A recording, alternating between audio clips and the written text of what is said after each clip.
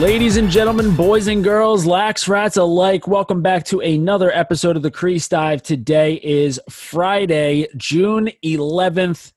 PLL Week 2 getting underway later tonight in Hotlanta. Jake, that's what the locals call it. So I'm Jordy from Barstool. With me, as always, we've got Shitto and Dukes on the mic. Jake, PLL coming into your backyard later tonight at 7 p.m. with the Chaos and the Water Dogs getting their Week 2 started. So how are you feeling? First of all, I know you do this every year, but literally nobody calls it Hotlanta. And I have to get that out of the way. Please don't call it Hotlanta. You can if you want, I suppose it'll just make me mad or whatever, but that's fine. But I'm feeling good. It can be nice to see the boys this weekend.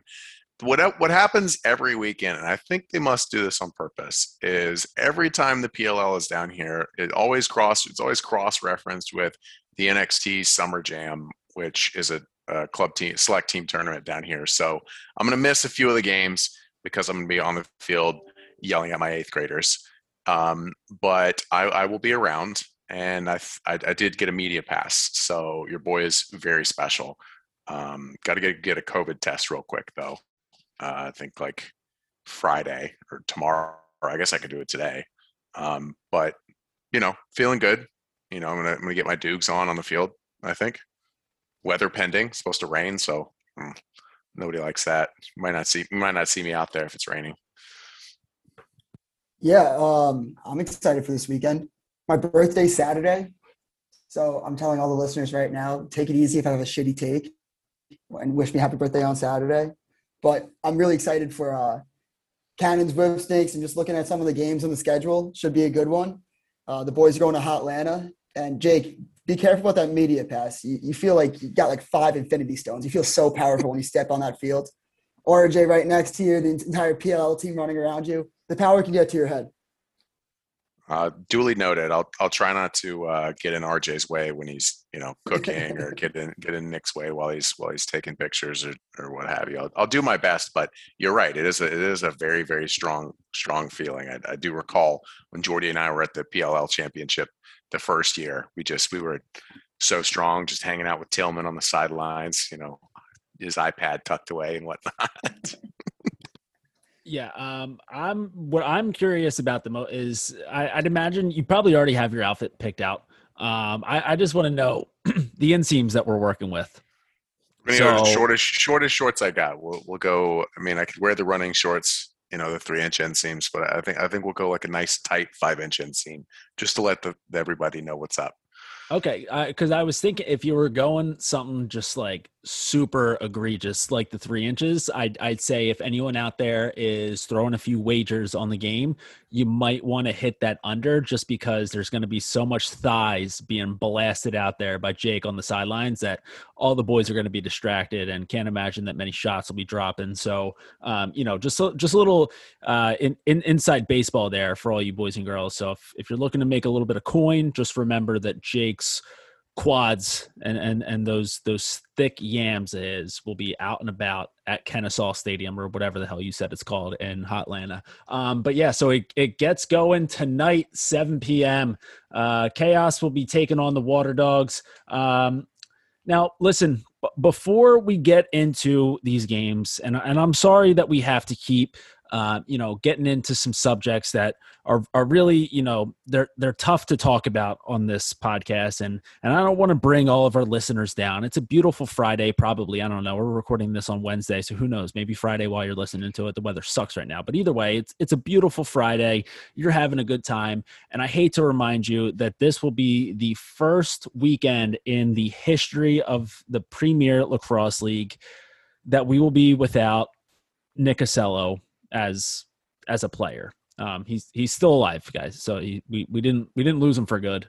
He's not dead, not that I'm aware of. But so Nick Acello announcing his retirement earlier this week on Twitter.com, the place where he lives, and just I know we've had our fun with Acello over the years, I know that everyone enjoys having a nice little clown sesh with him on social media. But what a run for the guy, It probably we had Jake Fopp on earlier in the college lacrosse season, who had mentioned, he's not the best lacrosse player of all time. And I think that's probably the same for Acello. I don't know if he would necessarily consider himself to be a very overly talented lacrosse player, but as far as a guy who gets out there and does whatever he can for his team, he's right up there at the top. So just wanted to give a quick shout out to Nick Acello and wish him all the best in retirement, even though I'm sure that we'll see him even more now than ever. Acello is having the joy of actually, I caught a burger with him when he was in Atlanta. He watched me eat 2 burgers in the time it took him to eat 3 bites. He was very mystified. Just a kind of a salt of the earth type guy. Awesome for the game. It's just he'll never tell you himself that he's a brilliant lacrosse player or a good athlete. I don't even think that he cradles out there. I don't even think that he does. He's the only guy who played pro lacrosse who just runs around the field with his stick still, just no cradles. Literally all day, and but he's great for the game, and what he in the post game, what he and Evan Malloy are doing is awesome for the game. Good guys, so be sure to always give them a follow and check them out. Otherwise, we hate them, and we're in strict competition, right? No, we aren't. Not a bit. It's all the same. So. Love those guys. Love good. Hopefully he'll have a good career doing whatever the fuck he wants to do. Becoming a millionaire podcaster, which is everyone's goal, right? Because everyone who has a podcast makes $1 million. That's pretty per episode. Yeah, per episode. So that's what we're pulling in. Dukes is laughing because he's like, "What the fuck?" I mean, I didn't see $1 of this. Yeah, I didn't get it. I don't get it. I haven't seen a single dollar of this. I'm laughing. It's all in Dogecoin, like your hat says. I know, I got this bad boy. But Acello, he was a staple on those early Notre Dame teams with Kavanaugh and whatnot. Like you said, probably not the best lacrosse player, but one of the most fun to ever watch. Hilarious on Twitter. I've never met him in person, but I've always enjoyed his tweets and whatnot, his little banter back and forth with Balcom. And, not many people can say they played college football and college lacrosse and made the Sports Center top 10 in lacrosse. He's got to be the only one in history. So Steph Curry, Charlotte North, Nick Acello, forever changing the game. Yeah. I mean, we talked a bunch about Gary Gate in the episode earlier this week about how he was, some may say the greatest of all time, and he was able to do so many things in this game that no one else has ever done. But Dukes, that's a great point. Gary Gate never played college football. And I don't know if he ever will. So you have to, under those parameters, you have to say that Nick Acello is better than Gary Gate. So in that sense, the game is losing a legend, at least on the field, but I'm sure that he'll still be plenty involved off the field. So that's enough sappy bullshit. Let's get into these games. So Friday night, Chaos and Water Dogs. Obviously we know the Chaos will be without Austin Stotts in this one. Trying to look around. I don't think that there are any other notable change. Well, yeah, but I was talking mostly about the cat. Now Sowers, Sorry. Yeah, losing Sowers. The Water Dogs losing Sowers. He's injured list right now with that. I don't know if they actually came out and said that he was concussed, but I'd imagine he's concussed if he's on the injury report. So, a couple talented offensive players in this one that will be missing. Chaos, they need a nice, both these teams need a bounce back, but I think, heading into the season, I think that the Chaos probably thought that they were a little further along than they actually were with that, that -6 goal differential so far. So both these teams lost by 6 in their opening weekend last week. So big bounce back for either of them. I think that, this is a game where, I think the Canadians on this Chaos offense probably have a little bit of a leg up because they probably know Dylan Ward in and out. On the same end of that spectrum, Dylan Ward probably knows all these shooters in and out. So I never really where do you guys give that advantage to? If you've got a goalie and shooters that know each other like super well, who do you think that benefits more? Because I'm always like on the fence. I always give it to the offensive guy just because I'm offensive minded. But where do you guys put that? To me, it's about streaks, right? So, and correct me if I'm wrong, Dukes, as the goalie of the bunch. Maybe the boys come out and the Dylan Ward has their number for the first 4 or 5 minutes and makes a couple heads up saves, and then he dictates the pace for the rest of the game. And then on the other hand, if the boys come out and just absolutely shred Ward, low to high a couple times, maybe a couple inside feeds to some dunks, maybe that gets him off his game. Again, I love to play both sides here. So I'm not going to give an exact edge to one or the other, but I think, it's kind of decided within, the first few minutes of the game, probably, who's going to have the advantage. Yeah. I really think, I strongly believe that the advantage goes to the goalie. Just if I could play against my high school teammates, my college teammates, every single game, I would. Wait, what high school? What high school is that? Yeah, which one is that? We don't need to talk. It's a small little school in Long Island. You guys never heard of it. But if I could play, because once you know everybody's release points, where they like to shoot, do they like bouncers, do they like to go high? I think Ward will definitely have a career day, especially when you play. We talked about it last game. 31%, 32%. He didn't have his best game, so he's going to be fired up, and he's got something to prove in this one. So when you're going against your best friends, you're going to want to have a career day. So I'll give the advantage to Ward in this one. Well, who's really going to have, what's really going to happen is, who's going to win?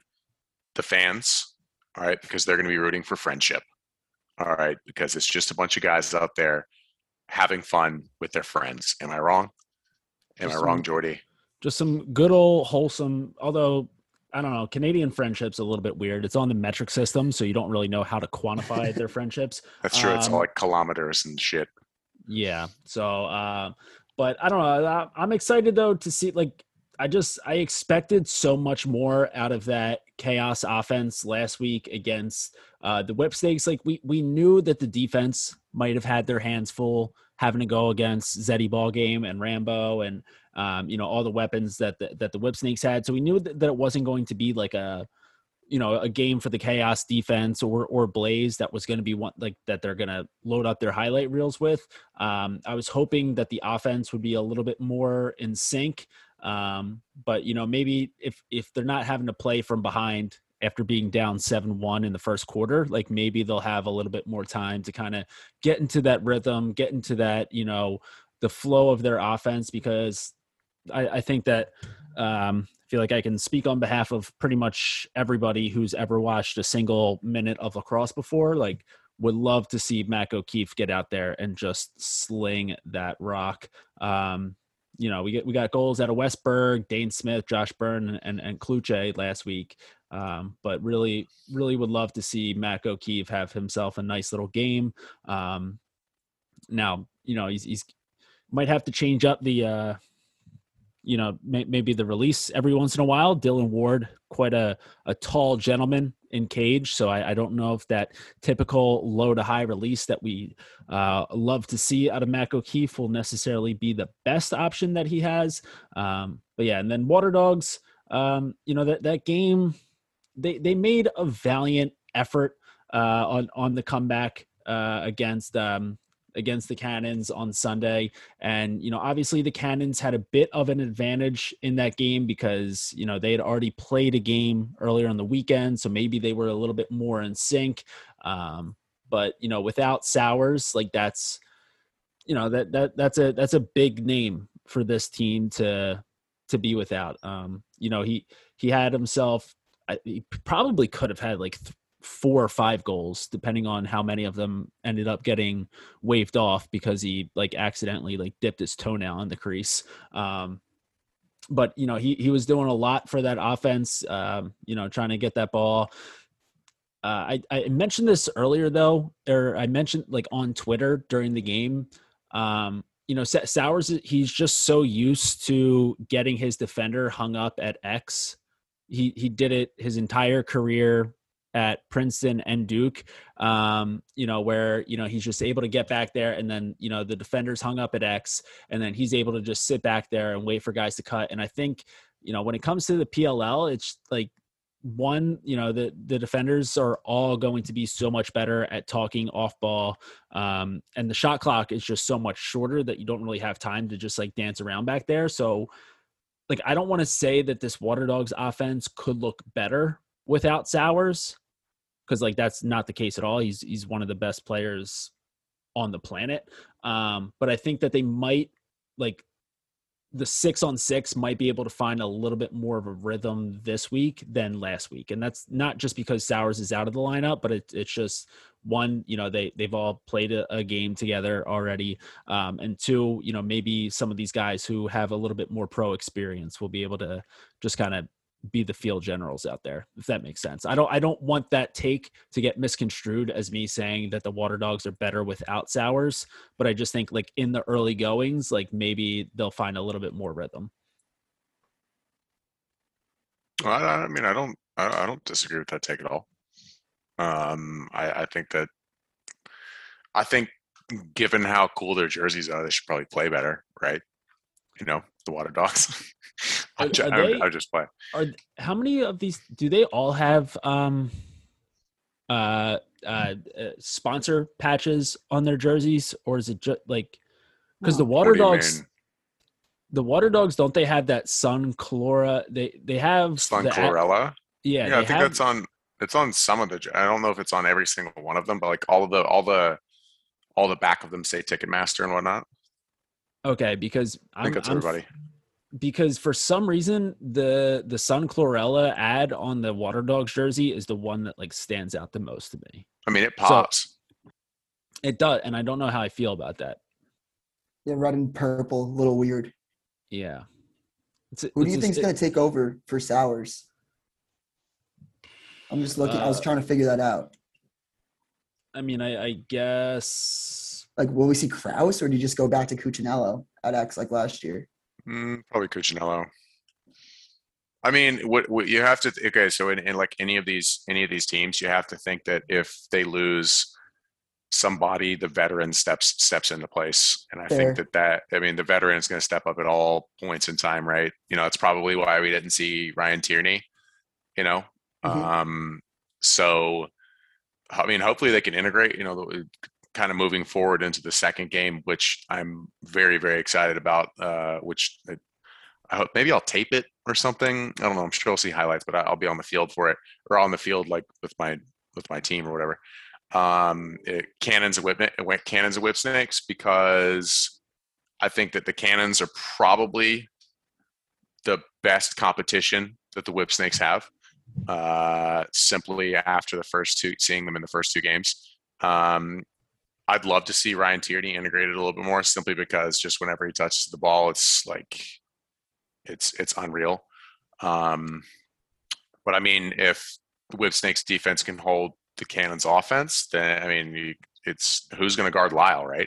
That's your question in pretty much every game is, what are you going to do about Lyle? Yeah, it's one of those questions where there's really no answer at all. At least not a good one. At least not a good one. I don't. It's just I think first quarter like I don't know. I haven't been able to look at what bets are actually available for this for the PLL so far this summer. I don't know if there are any specific player props.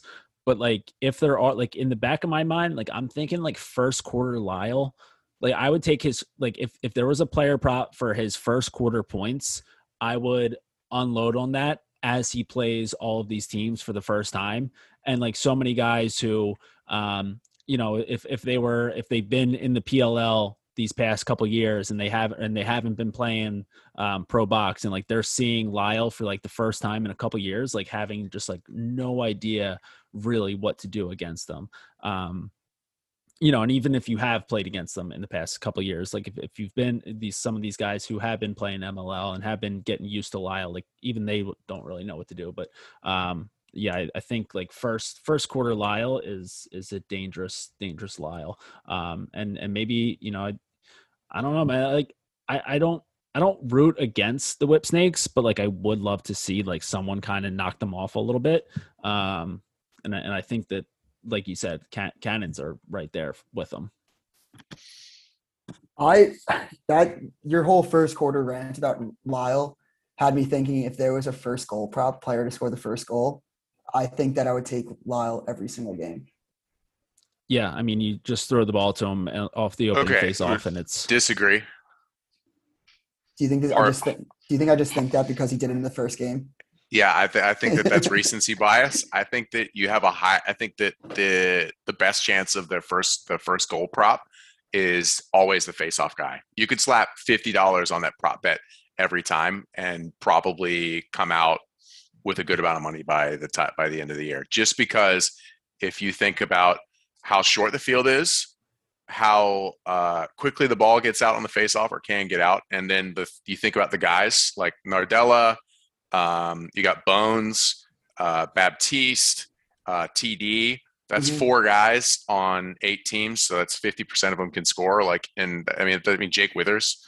All of those guys can score. So I'd say your prop bet's higher on a face-off guy, but that's just me.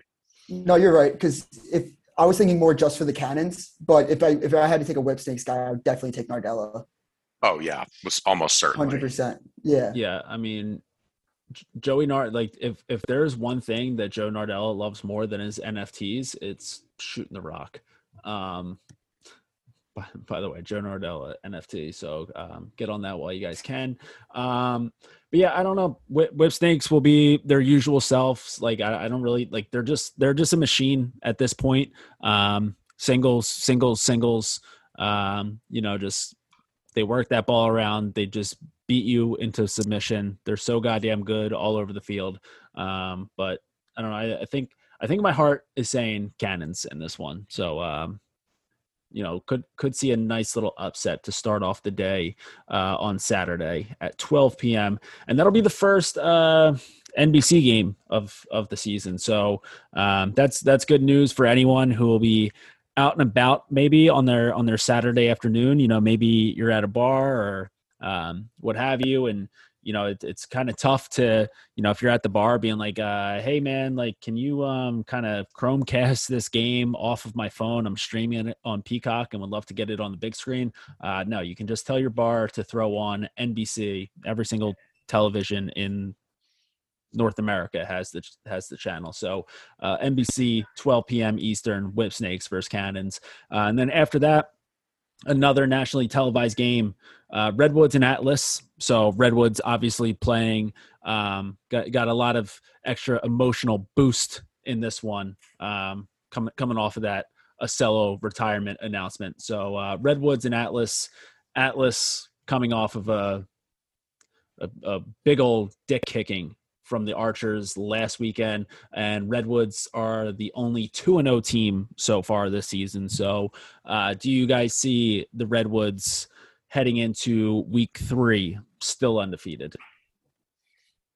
I mean, I'd have to say, yeah.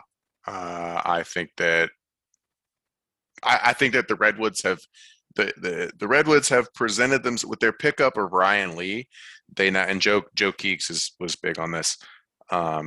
With their pickup of Ryan Lee, they now have Miles Jones and Jules Henenberg playing midfield, meaning that if you have a poll, that poll now has to choose between guarding Miles Jones or Jules Henenberg. So you are guaranteed at least a big little matchup or a little matchup, and one of them has a shorty, and it doesn't spell good for anybody, right? So forcing that play against the Atlas, that you could do pass down, pick down, and have Jules shoot from, over the top. I don't know, pretty much all game. Miles can literally put his shoulder down and run through. I don't even know who the short safety is. Peter Dirth, did he get signed to the Atlas? That would be like the only man big enough to guard Miles, I think. But even then, like full head of steam, I'd say Redwoods. This is another dick kicking for the Atlas.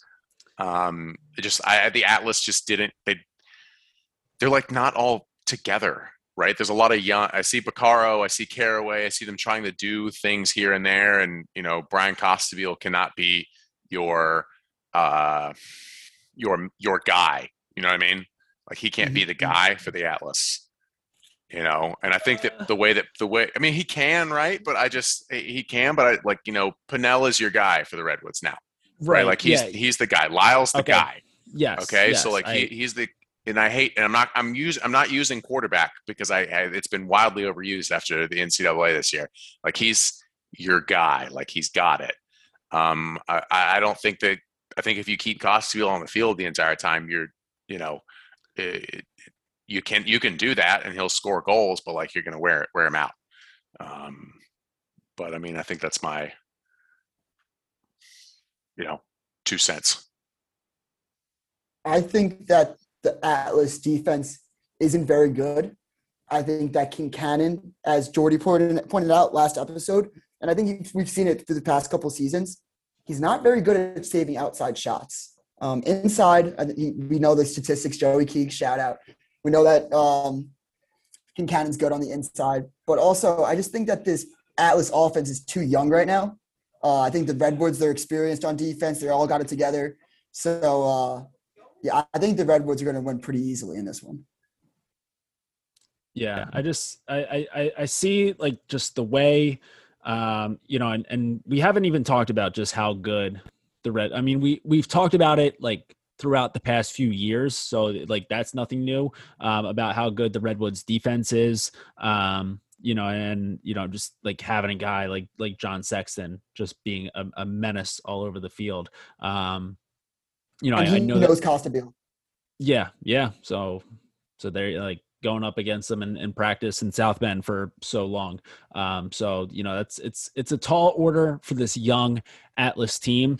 So I do think that it's going to be a bit of another shelling for the Atlas, but tell you one matchup that I am very excited to watch in this one. It is going to be at the face-off stripe. It'll be, I believe, our first chance of seeing TD Ierlan taking on Trevor Baptiste since that NCAA quarterfinal game between Albany and Denver in, I believe that was Trevor's senior year. So, so if memory recalls, I think it was about like a 50-50 split. Like I think if it wasn't like one might have went like 11-10 and the other one went 10-11. Like it was like right down the middle. So being able to see TD take on Trevor Baptiste is going to be definitely some must-watch entertainment, especially if this Redwoods offense keeps producing the way that they can. And then we'll just get so many face-offs and so many opportunities to see these guys go up against one another. Obviously, like we would love to talk about it. But it makes more sense to bring on one of the guys himself. So let's, we've got Redwoods rookie TD Ierlan coming up on this week's guest on the Crease Dive. So let's kick it on over to TD right now.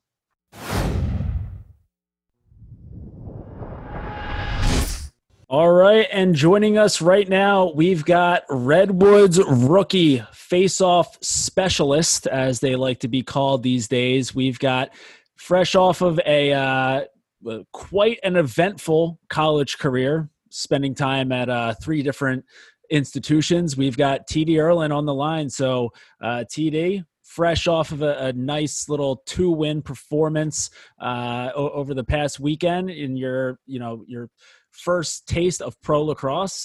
Redwoods seem to be rolling pretty good. You seem to be rolling pretty well at the face-off stripe. So thanks for coming on, and how's it going? Really good. Thanks for having me. Pretty eventful weekend, but we'll take 2-0 after a beater of a doubleheader. So pretty excited to be 2-0 and going down to Atlanta. So it's going to be a hot one. Yeah, this is actually been a long time coming. I feel like we've tried to get you on the show a few times. You've never been rude about it, but we've never been able to kind of link up in an actual time. We haven't had you on before, have we? Am I misremembering? I remember you asked before like the national championship, and I was like, like we're kind of busy and stuff. Like, hopefully, if we win, I can come on. And then obviously, we didn't win, so so there's no need to come on. But yeah, no, finally, I finally could link up.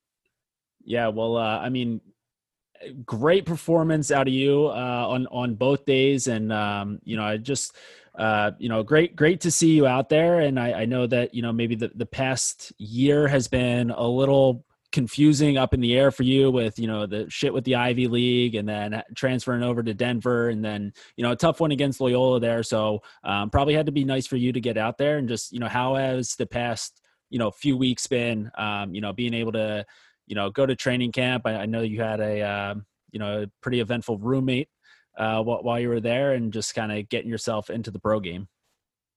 Yeah, it was a lot of fun. It was honestly kind of nice almost to like integrate back into society, because we were on such lockdown out in Denver, because I mean, really the university I could only go to my house in the field, basically. I didn't really get to meet anyone outside of our team. But yeah, it was cool. I mean, honestly, I wouldn't have been there without Nick Casello, literally, because I was dumb in being a rookie and didn't realize how much travel there is on Memorial Day weekend. So I get to the Denver airport like an hour and a half before my flight, and the line for security is like 2.5 hours long.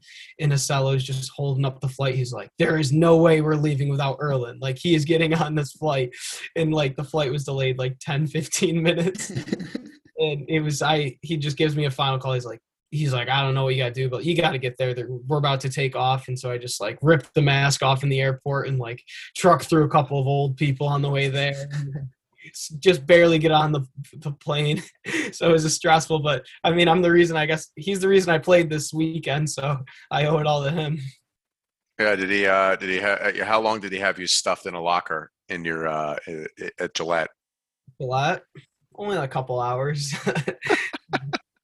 No, he was good. He was honestly a good roommate to have, because rookies, it's weird. Like in college, you go and you're a freshman, so you're like younger than guys, but you go and like Kyle Harrison's on the team, and I'm like 16 years younger than Kyle Harrison. So it's good. Like, he knew everyone on the team. He's so outgoing. Like, by the time first practice occurred, I met everyone already, and like it was funny. But no, only a couple hours in the locker. I mean, it's also interesting though, because like, you're not a no-name player. All right. Let's just go ahead and get that out of the way. You're not a no-name guy. So like, everybody knows who you are, but you don't know who everybody is. So like, did you have any of those situations where you're like, hey, I'm TD, and you extend your hand and like, I fucking know who you are, dude. Like, I've seen you all over the TV for the past 3 years. Was there anything like that where it's just like, I don't know how to describe, there's probably a word for it, but yeah, I mean, I guess you kind of just always like, you're always introducing yourself, and like, who they are. Like, I'm going up to Miles Jones. I'm like, hey, it's like TD, nice to meet you. And he's like, oh, Miles. And it's like, yeah, I know, like, kind of idolized you. And he's like, can't play like you, but you're like really good. There was, I guess, probably the biggest one though happened with like Rabel. We were in line for a buffet, and it was me and Jamie, who's my like high school teammate, and like he's on the Woods with me. And we go through the whole line, and obviously it's Rabel's right next to you, so I wasn't saying anything. I was like, all right, like, I'm just gonna go through, get my quinoa, and like get out of here. They're serving like just salad. And so we go, and he's like asking, he's like, oh, like, where'd you go to school? And I was like, I went to a lot of schools, man. Like, had all my gear on. He's like, oh, like, what position? I was like, oh, face-off guy. And he gets to the end, he's like, oh, TD, right? And like, I just fumbled the bag. So at the end, I was like, you're Paul, right? Like, just made like an idiot. It's like, yeah, obviously. You're Paul, right? You run this shit. You should have hit him like with one of them, like Phil or like Pat, right? Like, yeah. Yeah. Oh, you're Mike's brother. Mike's brother. That would have gotten him. Mike's brother. And at the end of it, I go to Jamie. I was like, I blacked out. How'd I do? And he's like, not well at all. At least he's honest. That's what you can count on for a teammate. Yeah, true. How does that go? Like Cello, you almost, it's like that older guy on the team that takes you under the wing. He's like, you're my little freshman. I'm going to take care of you. I'm going to take you to dinner, all that, introduce you to everyone. And then he just retires after like 4 days. How are you like going to adjust to that? Like this weekend coming up, who's going to be your roommate? Who are you like looking forward to hanging out with, shooting the shit with? I guess that's like, yeah, I mean, look, yeah, I mean, I talked to him and he's retiring for the right reasons. And at the end of the day, like he's got his priorities straight. And believe it or not, he's a very mature and like well thought through individual, despite the performance he puts on. But yeah, I mean, it's gonna be crazy having a new roommate. Like I have no clue who it's gonna be. The thing is, there's so many Notre Dame guys and so many guys that have like Kyle Harrison, Joe Walters, like they're always together. And then like you got like all the Notre Dame teammates. So I have no clue. And like right now, I'm the youngest guy on the team by like probably like 4 or 5 years. It feels like actually, no, Ryder's only like a year or 2 years older. No, Ryder's like 30. Yeah. He's like 30 because he did prep school and then all that stuff. Yeah, he's one of those. He reclassed in high school, I think, too. Yeah, so I think Ryder's the closest to me in age, and he's like, it seems like he's like 3 years older. But also too, it's like it feels like he's been there forever because they're all Notre Dame guys. So I definitely feel like I'm like the little 8-year-old on the team, and they're all watching out for me. So who knows? I'm excited, but I guess guys, I'm looking forward to hanging out. Like Cav is like the man. He's awesome. Yeah. Kyle Harrison's awesome too. He's just like honestly like the dad of the team, especially to me. Like we were sitting around getting COVID testing. He's like, how old are you? And I was like, yeah, I just turned 23. He's like, I'm like turning like 39. So it's like actually crazy how I was like, wow, you're actually way closer to my parents' age. And he probably started playing pro ball like while you were picking up a stick for the first time. Yeah, that's actually such a good point. I'm trying to think. He's like, I think he was like 17 years. Yeah, so like I think I started playing in kindergarten. Yeah, so he's definitely like played pro lacrosse longer than I even like knew what lacrosse was. Wow, that's good to put it in perspective. But honestly, we got a good group of guys.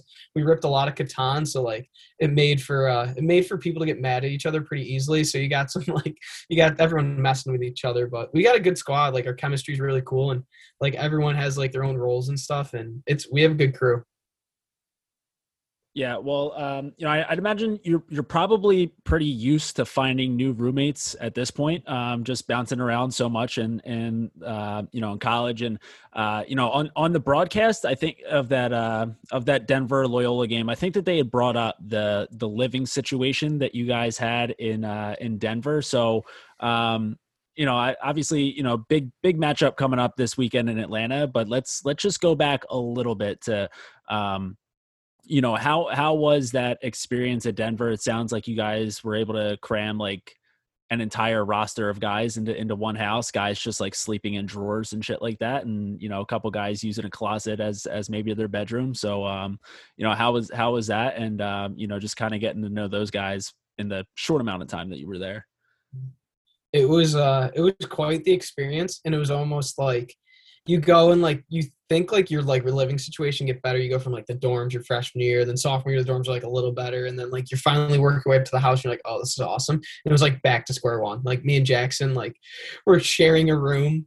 It had to be 5 by 5, so small, like smaller than my room here, and we got 2 beds in here. I think they said on the broadcast like the bed is like 80% room, and it legit was like if he was up, I couldn't get up to go to the bathroom or anything until he got back. So there's 7 of us in a house made for 4 or 5 people. And so we got all really close really quickly because we couldn't really go anywhere or do anything other than hang out. We finished a lot of series together. We finished like 2 or 3 Netflix, rewatched Outer Banks, of course, like twice. There we go. Yeah, no, it's coming out the 20th. I saw it. I saw that. It's gonna be big. Yeah, so the living quarters weren't great, but we were so used to it, and we just had fun with it. Ethan Walker was in the kitchen, and he was using like shelves for. Everything was so, he didn't have a door, so he just put a curtain up. Everything was just so wild, and no one had any privacy. You just walk in at whatever time, and it was so funny. But it was cool. Honestly, I wouldn't change a thing. You got so close because the living arrangements were so bad that you had to spend time with each other. What was what kind of, I guess, I mean, we could talk college a little bit, but like what made you choose Denver? Because, us being well, Jordy and Dukes being big J journalists. I'm just a guy. These two being big J journalists, there was a lot of speculation about, where I guess most of the Ivy League guys would fall. What made you choose Denver? Because, Tierney is notorious for having, 7 goalies on the roster, 12 face-off guys, 40 defensemen. So, what made you choose Denver over other places? And did you go visit other places that you liked? I considered I looked at UNC and Maryland also pretty heavily, but at the end of the day I kind of knew I was going to go out to Denver. Biggest thing was Lucas Kotler and Jackson Morrill being out there. Yeah. And with Yale not playing, those I always view those as like Yale guys. So I want to go finish it out with them. And I think it honestly meant so much to Coach Shea, and he's one of the most influential people like in my life.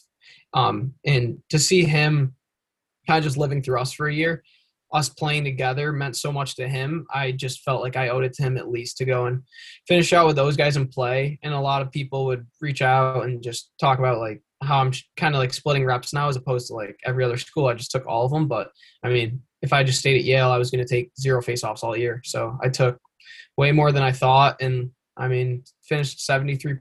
So not too bad. Obviously, losing to Loyola in that first round sucked, but we ran into a hot team. And I mean, end of the day, I met guys there that'll be my friends forever. Like guys like Danny Logan, Squires, Ethan Walker, and Tuna. So, I mean, those guys they'll be with me forever. So I don't really regret anything. Obviously you regret losing, but that's how everyone is except one team at the end of the day. And like, unfortunately it was Virginia again this year, but I mean, congrats to them, I guess. I saw that, You could tell that one hurt a little bit. Is that I sensed a little bit of hurt right there. A little bit of hurt. Yeah, credit to them. It happens, right? It happens, but just the season after when like all of our Yale guys and then they start out like 2-2, pretty shaky, and then they kind of hit the reset. They're like, oh, like you can't just roll the balls out after you win a national title. And then, credit to them though, they played really well when it mattered. And sucks though, definitely still sucks.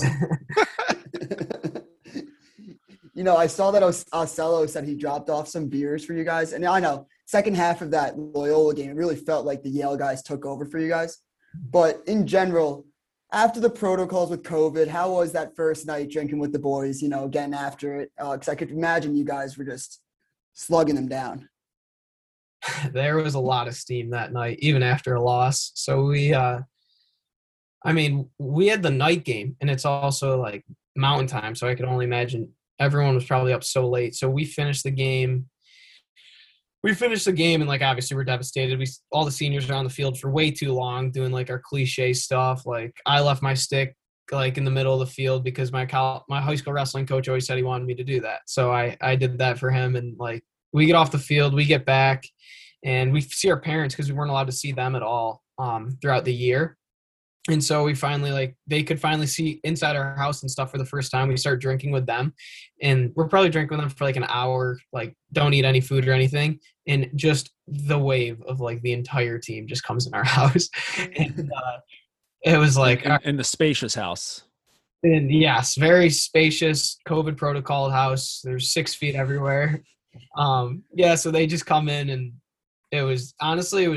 that was kind of just exactly what everyone needed, was just to finally be with each other. It was just like a big stress off everyone's shoulders. And we had quite a good time. Didn't get in too much trouble. Didn't get any calls from Coach T, so we kept it in check, but we definitely had a good time. That was a lot of fun.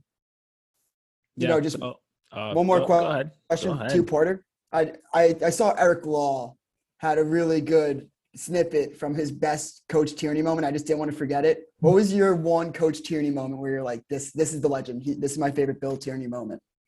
I got like a funny one, and then like there's definitely like some wisdom. Like I think it was before the Big East tournament, but he gave us this like great speech about you have your whole life to like look back. Like now is like the time you can like look forward and really be in the moment.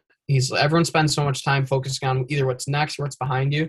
Right now, like let's focus on what's in front of us. And that was probably like the coolest like thing he did and like talk he had like ever, just at least in lacrosse related, right? I had even in knowing him outside now, like he's had a lot of good things. He texted me and said how proud he was after the PLL game, which was really, really cool. But probably my funniest story is he just gets so intense in the game, and we're playing Loyola, and I win the face-off. I go out the front and hit the point to Jackson Morrill, and he scores. And he's like, "Can you stop shooting the ball and hit the damn point already?" And I was like, "I just hit the point, and we just scored." Like, and he was just yelling at me, and I remember Trevor came up. He's like, "Yeah, I saw him getting after you scored a goal." He's like, "He has no clue what he's even saying right now at you. He gets so into the game." But that's probably my funny story about one of the many. I think that there are probably quite a few refs in NCAA lacrosse who should probably invoice Bill Tierney for some therapy sessions after he's done ripping into them. Like they're, especially that Loyola, like it seemed like after every single call the refs made, the broadcast just made sure that they panned the camera right over to him, and he's just like, "You fucking idiots!" And but speaking of Denver, you've got a matchup this weekend against another Denver face-off legend.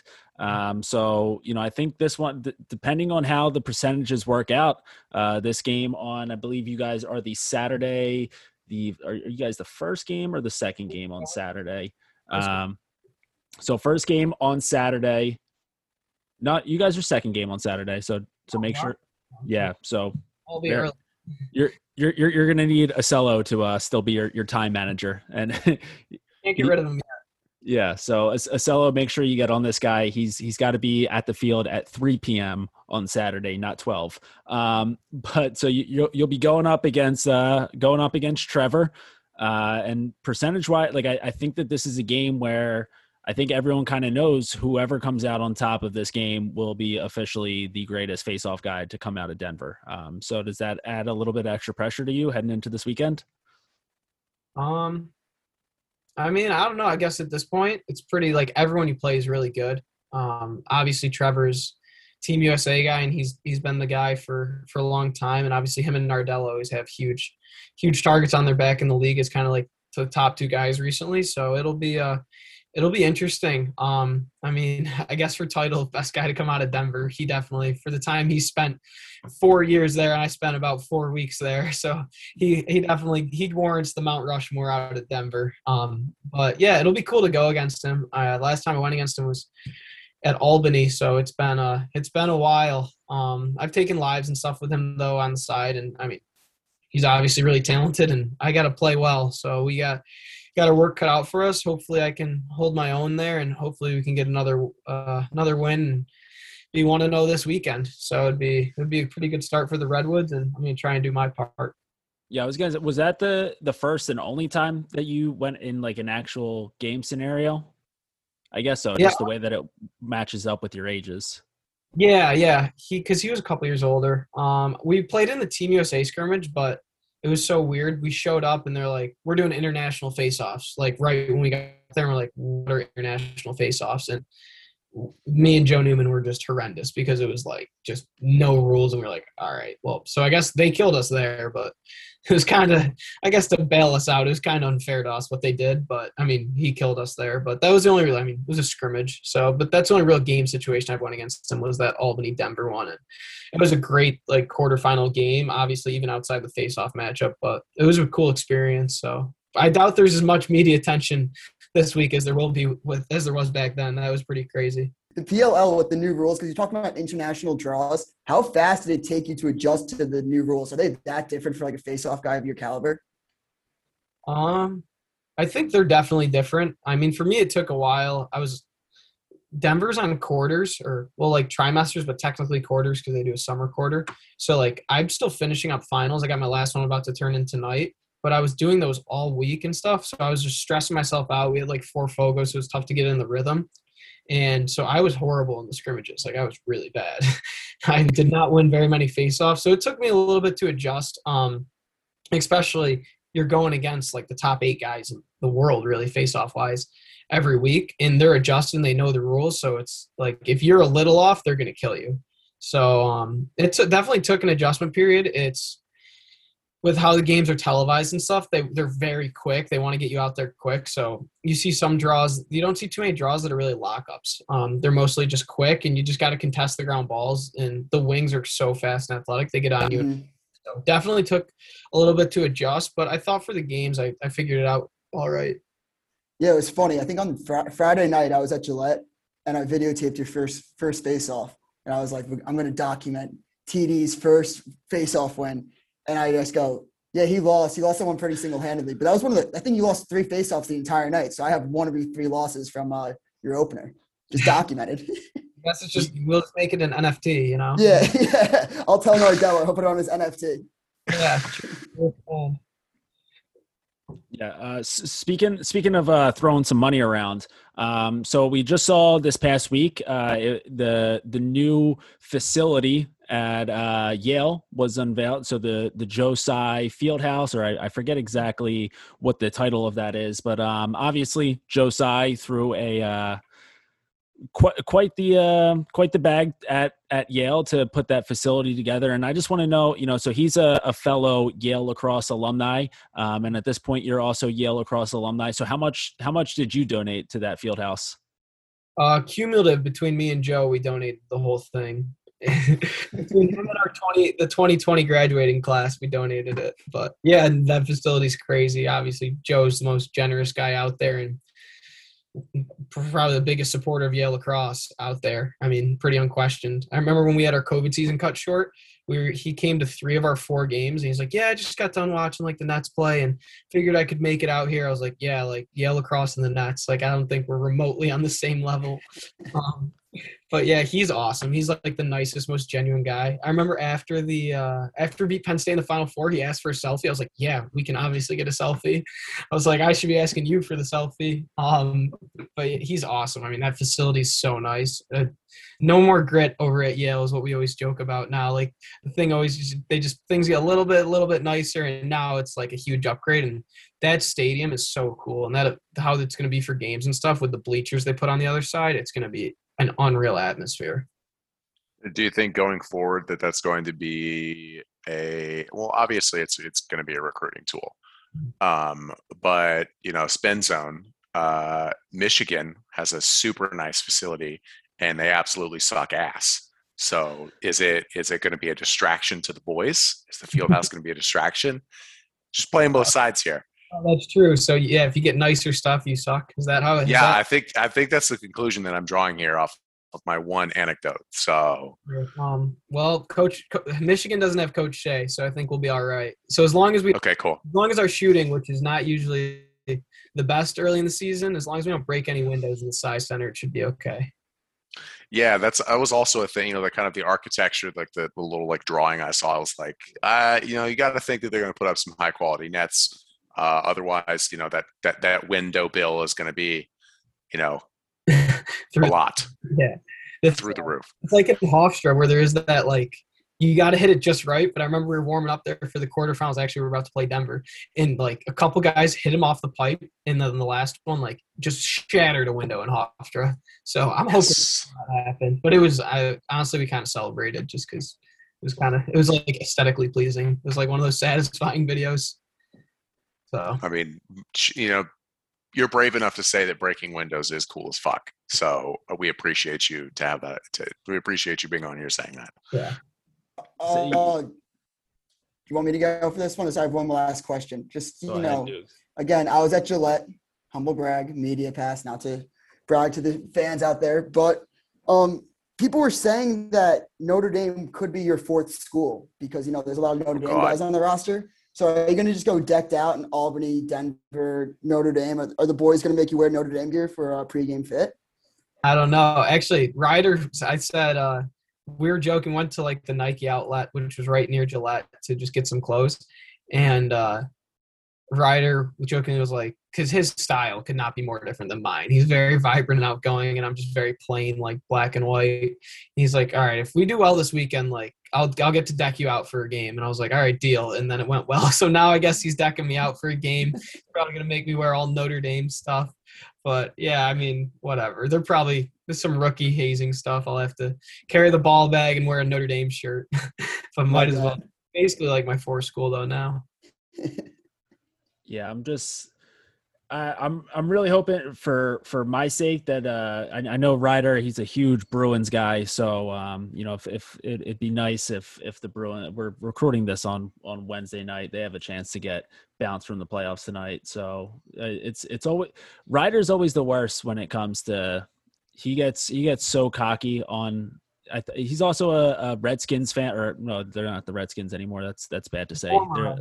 They're he's a football team fan, and a Bruins fan. So yeah, just hopefully he doesn't put you in either of those. Yeah, trying to think if I had just. I'm out of questions now, so now I'm just saying whatever pops into my head. Have you ever had to pick up one of Handsome Dan's shits? No, I haven't. They just got a new Handsome Dan, though. It's a puppy. I literally missed everything by a year. It's so cute. But did he ever poop on the field? Oh, yeah. He did a couple times, I think. Yeah, but Dar was on it. Dar's a Yale Lacrosse alumni, and he used to own Old Handsome Dan. And but no, never had to do that. He would always take the ball buckets at practice, though, and it was a distraction. He's a legend, though. Handsome Dan's was the coolest guy on our team for sure. Yeah, maybe that'll be a way to keep the boys gritty with your new fancy facility where, just every time Handsome Dan drops one on the field, you just got to go send a couple freshmen to go pick it up. Yeah, we'll make James Ball can go pick it up. We'll keep him on it. There you go. Yeah, you boys got anything else? I mean, obviously, I think, maybe not quite as much, media attention to TD versus Trevor part 2 this time around, just because, it's not a NCAA tournament setting. But I think, everyone's still super excited to see that one. And then especially probably I'd imagine in the face-off world too, because you guys are so weird. And you guys play for teams, but the face-off community, actually talk about that. That's the last thing I want you to talk about. It's just, do you realize how weird it is that you guys are there's not really, or maybe it's just because I've never been good enough to be invited to it, but there's not an attackman community, where guys will go around and really will go out of their way to practice with other face-off guys. You're just always together. You're always watching what each other's doing. You guys are always training together. So do you realize how weird it is? And but how is being in that community? Yeah, so it's so weird, but everyone's so intrigued by it. Everyone, I feel so many people ask me, they'll be like, oh, have you ever gone against him? And they're they always try to paint these parallels. Everyone always thinks that there's this, almost a secret society, this high class, secret group chat of all the elite Fogos out there. And everyone just kind of speaks their mind and stuff. Is there not? There's, I guess they're not really. There's small. If I told you, I'd probably get kicked out of it. So, fair. Yeah, but no, it's a cool. I mean, obviously I'm biased, but it's nice. It's an easy everyone you go against each other, but such a different dynamic. Attackmen will see each other, be like, hey, what's up, man? How's practice going? And every face-off guy at PLL weekend, they'll be like, oh my god, how'd you do against him? He's got this weird move, and he's such a different feel. And I'd be like, yeah, so we're definitely a bunch of weirdos. There's some good eggs out there, but overall, we're so weird. We're just a bunch of oddballs. Everyone's got their own little quirks and stuff, but it's good. I guess I've always been an oddball. And besides, being normal is not cool anymore. Being weird's cool. So, yeah, boring if you're normal, I guess. There you go. Slap that on the t-shirt, and now we can finally get some money sent your way, and then you can donate to the next field house. All right. Well, yeah, TD, long time coming, but glad we could finally get you on. You guys can catch TD and the Redwoods taking on the Atlas again. That's 3 p.m. on Saturday. So unbeknownst to TD, they're not the first game on that day. But right before that, you can catch the Whip Snakes and the Cannons on NBC. Redwoods taking on the Atlas, NBC Sports Network, I believe. I guess NBCSN. But yeah, thanks for coming on, and looking forward to another big day out of you. And yeah, I guess roll Woods. Yeah. Thank you so much for having me on, and hopefully you guys enjoyed it, and roll Woods. Yeah, and just remember, take take your time getting to the airport, so you won't have Nick there holding up the plane. I'm sure that TSA is not too thrilled with him already. So, just set that alarm clock a little earlier. I will definitely try to. All right, we'll talk to you. Awesome. Thank you, guys.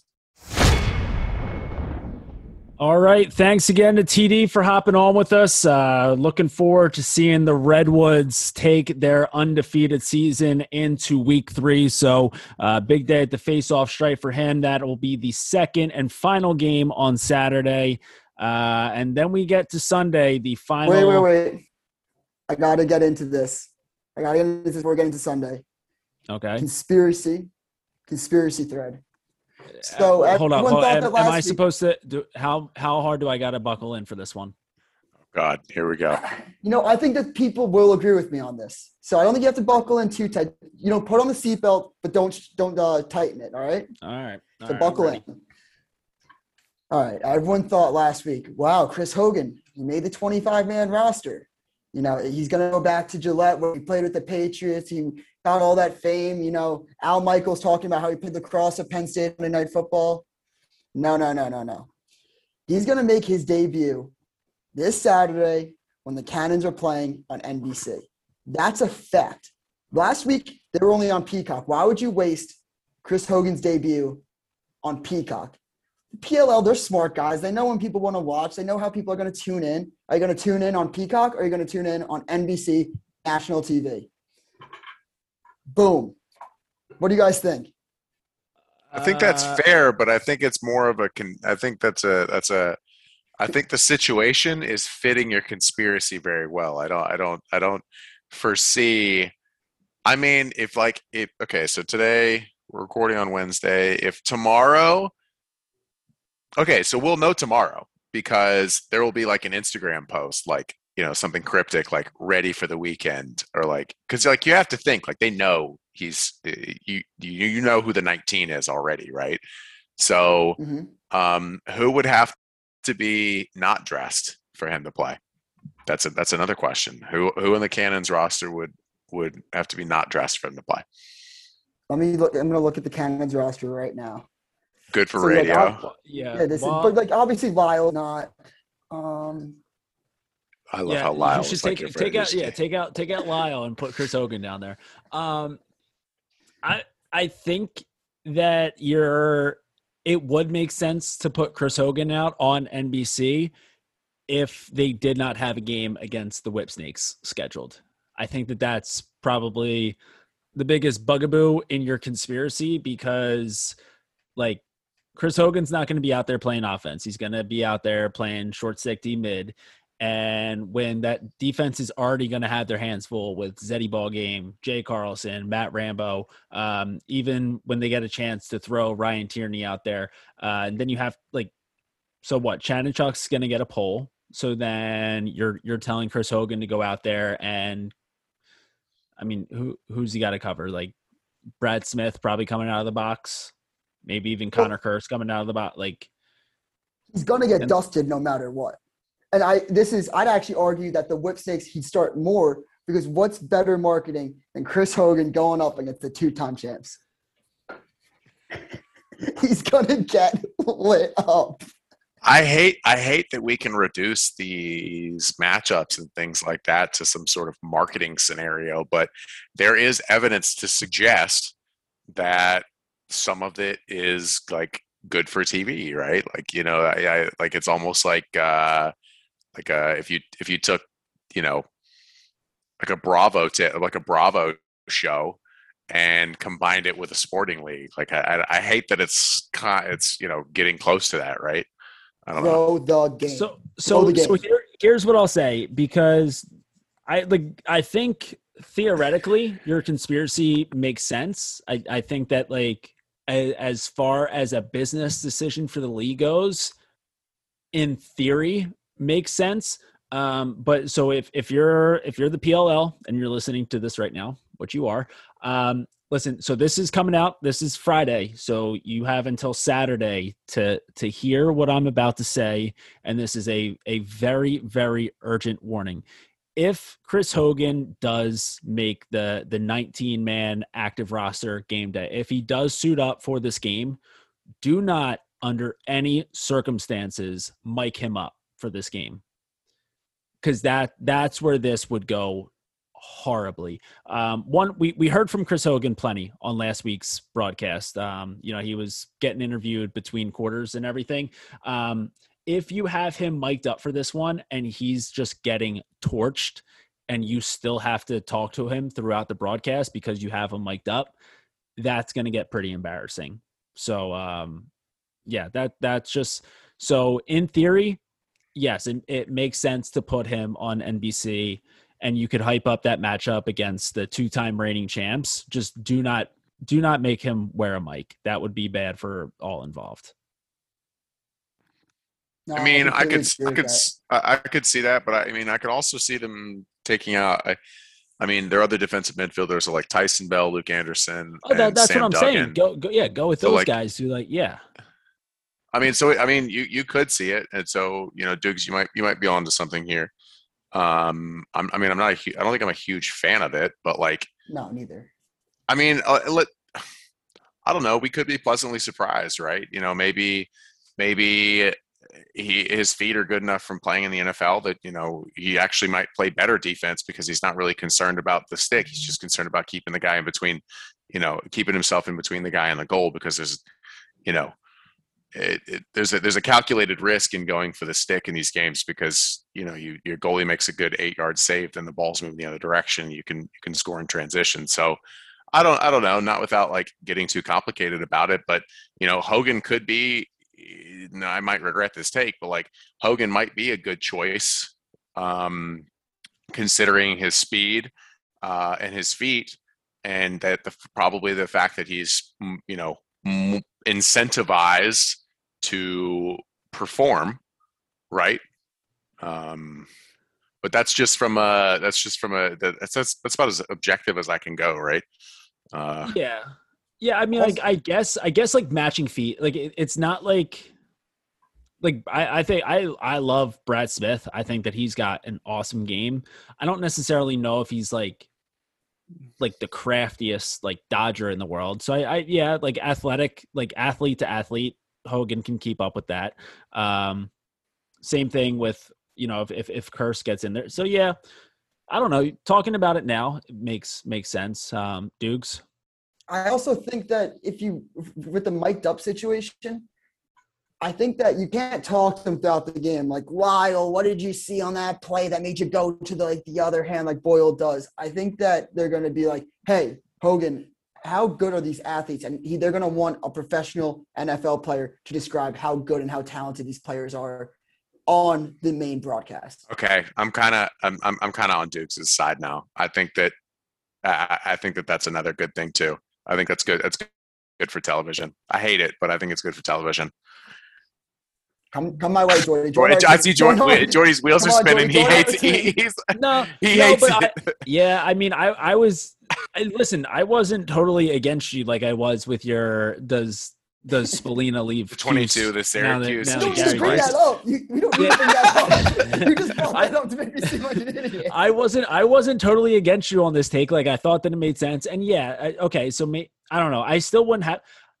I agree with I'm not a massive fan of the mic'd up interviews anyway. I like it a lot better when Paul Burmeister catches up with the guys on the sidelines in the game. If you're going to interview guys during the games, I kind of like that sideline interview more than especially because you just talk to Rambo, and Rambo every time is I can't hear you guys. And buddy, you can definitely hear him. You just don't want to talk to him. We know you. But yeah, so that, listen, I don't hate it. As a Chris Hogan fan, I think I'm just more worried about him. What are you worried about? I don't want to see him go out there and fail. That's my, because I've been the biggest Chris Hogan come back to lacrosse guy that there is on the planet. A lot of people out there hate Chris Hogan coming back to lacrosse. A lot of haters out there. I've been supporting since day one. And now that there's a chance, now that Dukes makes a lot of sense for why he should probably get into the lineup this week, the nerves are just kicking in that he goes out there and gets torched. But like on the flip side, Okay, so like, you're making this about you. yes, You're making exactly. this about you. This is about it. Just I want to, of course. I'm just making sure that everybody knows that Isn't that the this whole isn't that Jordy, the whole idea of a podcast? Like talking into Jordy's like making. like no one else talks into a microphone for other people to listen to if they don't think that everything's about them. Also, Okay. I'm clarifying. when he gets burned, it's the perfect opportunity for them to say, how good are these athletes? How talented are they? It's the perfect opportunity for everything. Him get burned on national television and bring up how talented and athletic these players are. I think now- he'll get smoked. I think he'll get smoked maybe once or twice, but I think he's smart, and I think that he's a good enough athlete to realize that I've either met my limits, or B, he can figure out how to make it work. Agreed. Just as an athlete in general. Yeah, I'm in the middle. I've got like a internal dilemma going on here of how much like I think that it would be good for the game versus how much like it might not be amazing for the Chris Hogan lacrosse player brand. But I don't know, just like looking at their schedule, like they've got the Atlas in week 3, and like, is that a better game for the Cannons overall? Yes, but like, I don't know. I think the Costabile would get the poll, but either way, I think that the Atlas probably have a little bit more of like a tougher midfield for Chris Hogan to cover. So I don't know, Dukes. I think you're on that one. I'm 75% in. But yeah, so good conspiracy hour with Dukes. Getting back to where we were supposed to be going is Sunday. So these Sunday games, 1 p.m. and 3:45. The first game you can catch on NBCSN. That will be the Chrome, who will be without Jordan Wolf in this game. He is now on the injured list with what I'd imagine is a torn hamstring, and going up against the Water Dogs, playing in their second game of the weekend. So, I mean, Jake, Hot Atlanta, as they call it, how tough is it going to be for these teams having to play 2 games in one weekend in that ATL sun? Although you said it could rain, but either way, it's going to be hot. It's going to be muggy. You know the weather down there. 2 games in a weekend at this level, tough to ask of the body. So, Water Dogs going up against the Chrome team, who, obviously down a big man in their offense, but, they'll be coming in here fresh. Water Dogs will just have that 1 day of recovery. So does that hurt them in here?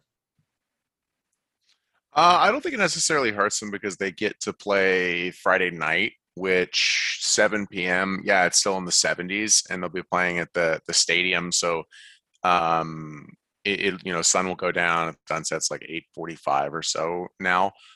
So they'll have a little time in the sun, but it really shouldn't be all that hot. They should be fine. It'll be humid, if anything. But the 1 p.m. Sunday is certainly that could be a different story. The problem with the problem is, like, if you're out and about in the sun Saturday, like if you're on the Water Dogs and I don't know, you got some boys in town or whatever, and you guys go down to the Battery or the Beltline. Oh no, they can't, because they're all restricted by COVID tests and whatnot. Never mind. So I mean, just if they stay out of the sun Saturday, then I mean they should be fine on Sunday. But Sunday at 1 p.m. will probably be the hottest game, I imagine. But I mean, the forecast is calling for a little bit of rain, so like you never really know. It could be one of those situations where it pours rain and then it's immediately sunny after, which does suck because it's so humid. I mean, it's a crapshoot, but it certainly will be more humid than Foxborough, I imagine. But I mean, if you're the Chrome running hot off of Jordan, kind of led by Jordan McIntosh, and John Rannigan out there, just absolutely beast mode. It sucks that they won't have Jordan Wolf. That's a really unfortunate injury, but like that's one that you have to take care of, especially a hamstring. Those are kind of necessary, I suppose. But other than that, I mean, Galloway didn't perform all that well in their last game. You'd like to see Galloway play a little bit better. But I think it'll be an interesting game. Colin Heacock and Jackson Worrell out there for the Chrome. I don't know. I like the Water Dogs. I like the team. They've severely underperformed, I think. Which, maybe they're in like an Atlas type situation for this year. Which it's kind of the parallel, like adding a new team like the Cannons and then immediately, having success. Kind of convenient that Rapel's on that one, right? No comment. No comment. I mean, I'm not a conspiracy. Listen, I'm not a conspiracy theorist or anything. But if I was, I might wonder why the Cannons are so good and the league's founders on the team. But I also think that because I just look at the rosters, the Water Dogs top to bottom theoretically should be very good, but they just haven't put it together. So does that fall on the players and the personnel, or does that fall on the coaching staff? Do the Cannons just have a better coaching staff as well? Because I can make that argument. I don't see that. I think that okay, a lot of these guys are coaches themselves, right? Mm-hmm. So I think that to me, at a professional level, coaches are more like guides, right? They are reeling in egos. They are making sure that players are like, because a lot of these guys, I'm sure that they just like not necessarily like black out, but like they go to a different place. They turn on their switch and they're like, they become this pro athlete. So it's the coach's job to rein them in and say, hey, let's look at what we're doing here. And let's try to stick to a scheme, because it's very easy for some of these guys to go off scheme. Like Ryan Brown did his thing in that last game. He had 7 shots, literally 0 of them fell. Right. So maybe it's getting Brownie some better shots. Maybe it's getting Cuccinello more involved. It's stuff like that, right? It's very easy for some of these guys. Not to say that they're egotistical or anything, but it happens in any game. Like if some guy tries to take over the game and it's just not working, and for the coach to be there and be like, hey, he's like the authority, like, hey, bud, like it's not really working for you. Can we try a different part of the scheme? And then be like, oh, hey, I'm back to earth. Like, yes, we can do that. Does that make sense? Totally. 100,000%. Makes plenty of sense. And, I think, kind of the same thing where, Ryan Brown getting 7 shots, 0. Like, I think like just the more that these guys play, the more that they get themselves back into game mode. Definitely. Like the more that shit starts to drop, and, the more that, that team's able to build some chemistry, even if they're playing 2 games this weekend without Sowers. But I think obviously what this all boils down to, and I think everyone can agree with this one, just depends on the Chrome and their socks. So, depending on what color those socks are, depends on, how this game goes. So if they come out there with anything besides white, I see Water Dogs just getting it done. And even after playing 2 games in the same weekend, you've got the athletes, you've got guys like Ryan Conrad who are used to playing like 120 minutes per game, even though the games are only 60. So So, and then the final game of the weekend. So we'll have the Chouse running it back for their second of the weekend, and they will be taking on the hottest team in the league, both scoring wise and looks wise, the Archers. So Archers coming off of a huge what did they win that game by last week? 12, I believe. 18-6. Yeah. So quick math on that one. 12 goals. So Archers, they obviously had everything going their way. And they've still got that wasn't even the best that we'll see from them this year. So I think stylistically, like these 2 teams, the Chaos and Archers are about like as polar opposite as you can get. I think that Archers are just that like classic. Not classic in the sense like boring, but like they're like your prototypical field lacrosse, just run and gun.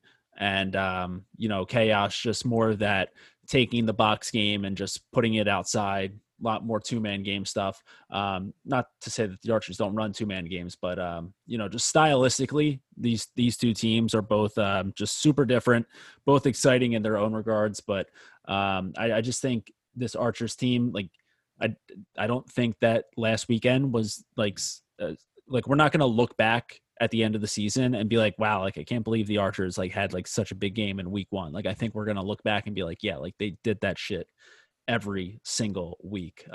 Just so loaded. So, and when you've got like Tom Schreiber being, he's like your guy. Sick, just call it what it is. He's a sick, disgusting freak. But stuff like, that Tom Schreiber does is uncalled for.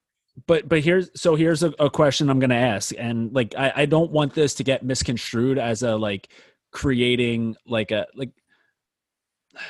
who is the guy on the Archers? And that's not like pitting guys against each other. Like, I'm not trying to say like one guy's better, but like, who would you say is the guy? Would you say that it's Ament when he has himself going, or do you think it's always Schreiber, or do you think maybe even Holman gets that title? No, like it's like, Schreiber. No, I don't think Schreiber. I don't think it's particularly close either, in my opinion. I don't think it's any of them. I think that they're all pieces to the puzzle, but you have to have a guy. Whoa. Go ahead, Jake. Keep this one going. I think it's Gittleman. You think it's Ratliff? Oh, okay. No, I was going to say, I think it's Gittleman, and I think it's Rat. Rat gets them going and Rat keeps them going, but it's got to be for sure Gittleman, because that the way, okay, so in my mind, the Archers work so well because there isn't a guy, if that makes sense, right? I think that there's a lot of that's where I was going, but yes, I think that I don't think that anybody on offense is particularly the guy, and they share the ball really well, which is why there's not like a guy and they're tough to scheme against, because Will Manny can score, Marcus Holman can score, Connor Fields can score, Grant Ament can score, and then soon Trey LeClaire. So I think if you've got like a guy, it's Git, and Git keeps him going throughout the whole game. He's, correct me if I'm wrong, he's probably the oldest guy on the team too, by far. It would either be him or Drew Adams. Yeah, it's him or Drew Adams. But I mean, so I think that gets the guy. I don't, and I think that puts them in a good situation too. I like that. So I mean, it makes sense. I know what you're saying with Gittleman. I wouldn't say it's Gittleman. I think it's just goaltending in general. We saw Gittleman got benched for Drew Adams last year, right? Towards the end, like it was Drew Adams was the guy that was playing the full games. So I get what you're saying with Rat and Gittleman, heart and soul, because even I remember going to weekends where Git's on the sideline coaching from the sideline. So there's like that heart and soul guy. So I won't disagree with that, because that argument is good. But you take Tom Schreiber away from this team. Do you I think with Tom Schreiber, we saw year 1 of the PLL. I feel like the Archers were the team to beat, the championship team that everyone thought they were going to be. And I think if you take Tom Schreiber away from this team, they just aren't championship contenders. I think you take Grant Ament also, but I think I'd say Grant Ament. You need Grant Ament and Tom Schreiber definitely to be championship contenders. Yeah, I just think it's like the whole like if you have like two guys, you don't have like a guy, but in a good way. Like usually like when you say that kind of thing, it means like, like you have like some guys where it's like, yeah, like, you've got a couple who are like right there, but like neither of them are like legitimate. Like I just think that there are so many like superstars on this team. And like, that's kind of like what we talk about, like with the Atlas, where like they have guys, but like they have like the Atlas have stars, but like, do they have like a legitimate like superstar threat? Not yet. Like they're still like developing that. Like I think that the Archers just have so many superstars where like you could probably take one of them away and they'd still be pretty lethal. One guy who is going to end up being very underrated with this team, just because there are so many other studs all over the field. But the one guy who I'm very excited to watch more of this summer, Latrell Harris, just seems like an absolute spark plug for this team. gets in there, scores a goal last week. Awesome sideline interview too. So he seems like one of those guys where it's like, like if there's ever like a moment where all of these stars on the Archers, if like for some reason or another, like it's not really going their way, he seems like the kind of guy who can kind of step in there and like make a big play, whether that's like scoring a goal or not. And that just like gets everyone else fired up. So I think Latrell Harris probably by the end of the year will be one of the more like underrated big parts of this team. I don't disagree at all. I think Ryan McNamara was a huge pickup too, because he was out there wheeling and dealing dukes. Yeah, no, I was going to completely agree with you about McNamara. That's what I was going to say. 100% shooting. He was 3 for 3. But Latrell Harris, I was looking through his Instagram because I didn't know who he was till after that game. And I saw that he had some workout videos. And I just was surprised that the PLL guys saw he had workout videos and then have him join earlier.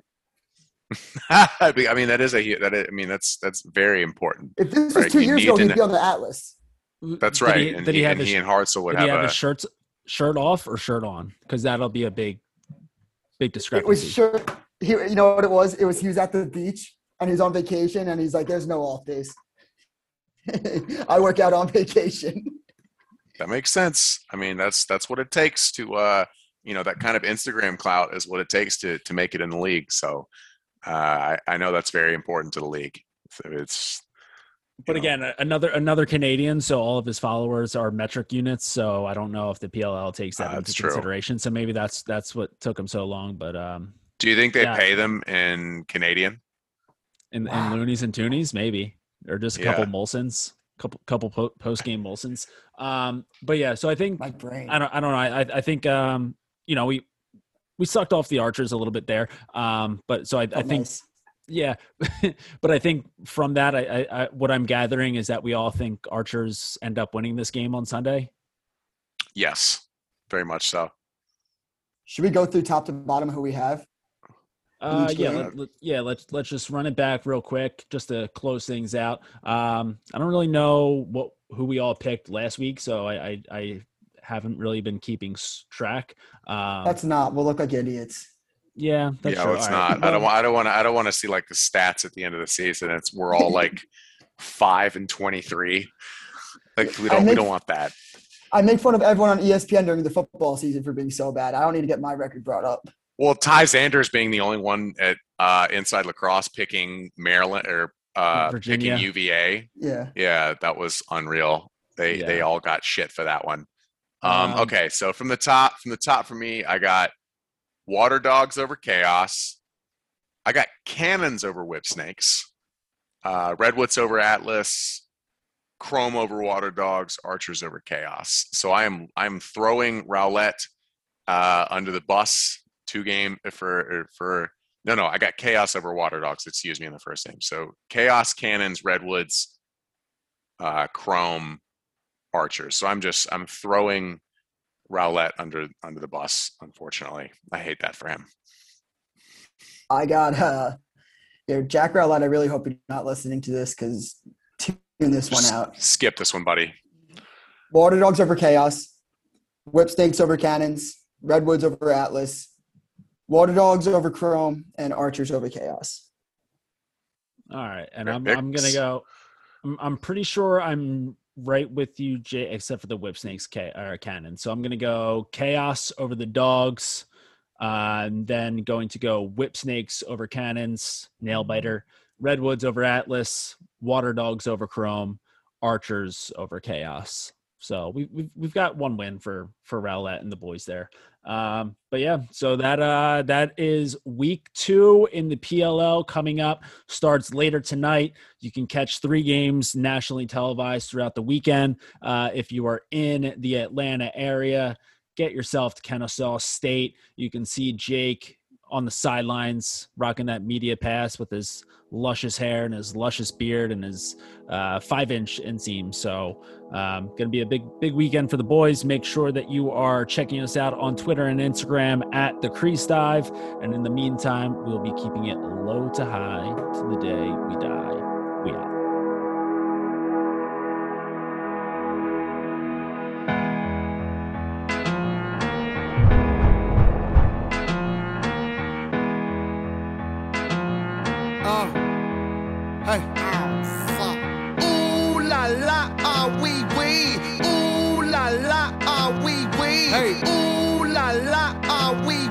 wee. Ooh la la, ah wee wee. Ooh la la, ah wee wee.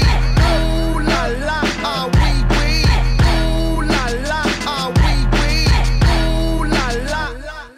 Looking for M's like I lost a friend. Jump out of my bed like where the bread. You go hold the egg, waiter bring the check. When we talk, we collision cars. Keep us in your thoughts, fully dressed at the crack of dawn. Weapons letting off, I can hear them from the block. See them creeping through the fog. Season's greetings, now feeding season can start. Oh my God, look alive, looking like I live life on a crooked line. Doing fine, you want maximum stupid, I am the guy. First of all, fuck the fucking law. We is fucking raw. Stay tall, oysters on the half shell. Swoosh your ball, like a bitch and the pussy fish. Still fuck the raw. I'm a dog, I'm a dirty dog. Ha ha ha ha ha. Oh dirty bastard, go in your jaw. Shimmy shimmy y'all. Got the semi in the hemi. Go and gimme y'all. Pugilistic, my linguistics, RJ Ruder damage y'all. And I rap it, pornographic, big set up the camera. Ooh la la, ah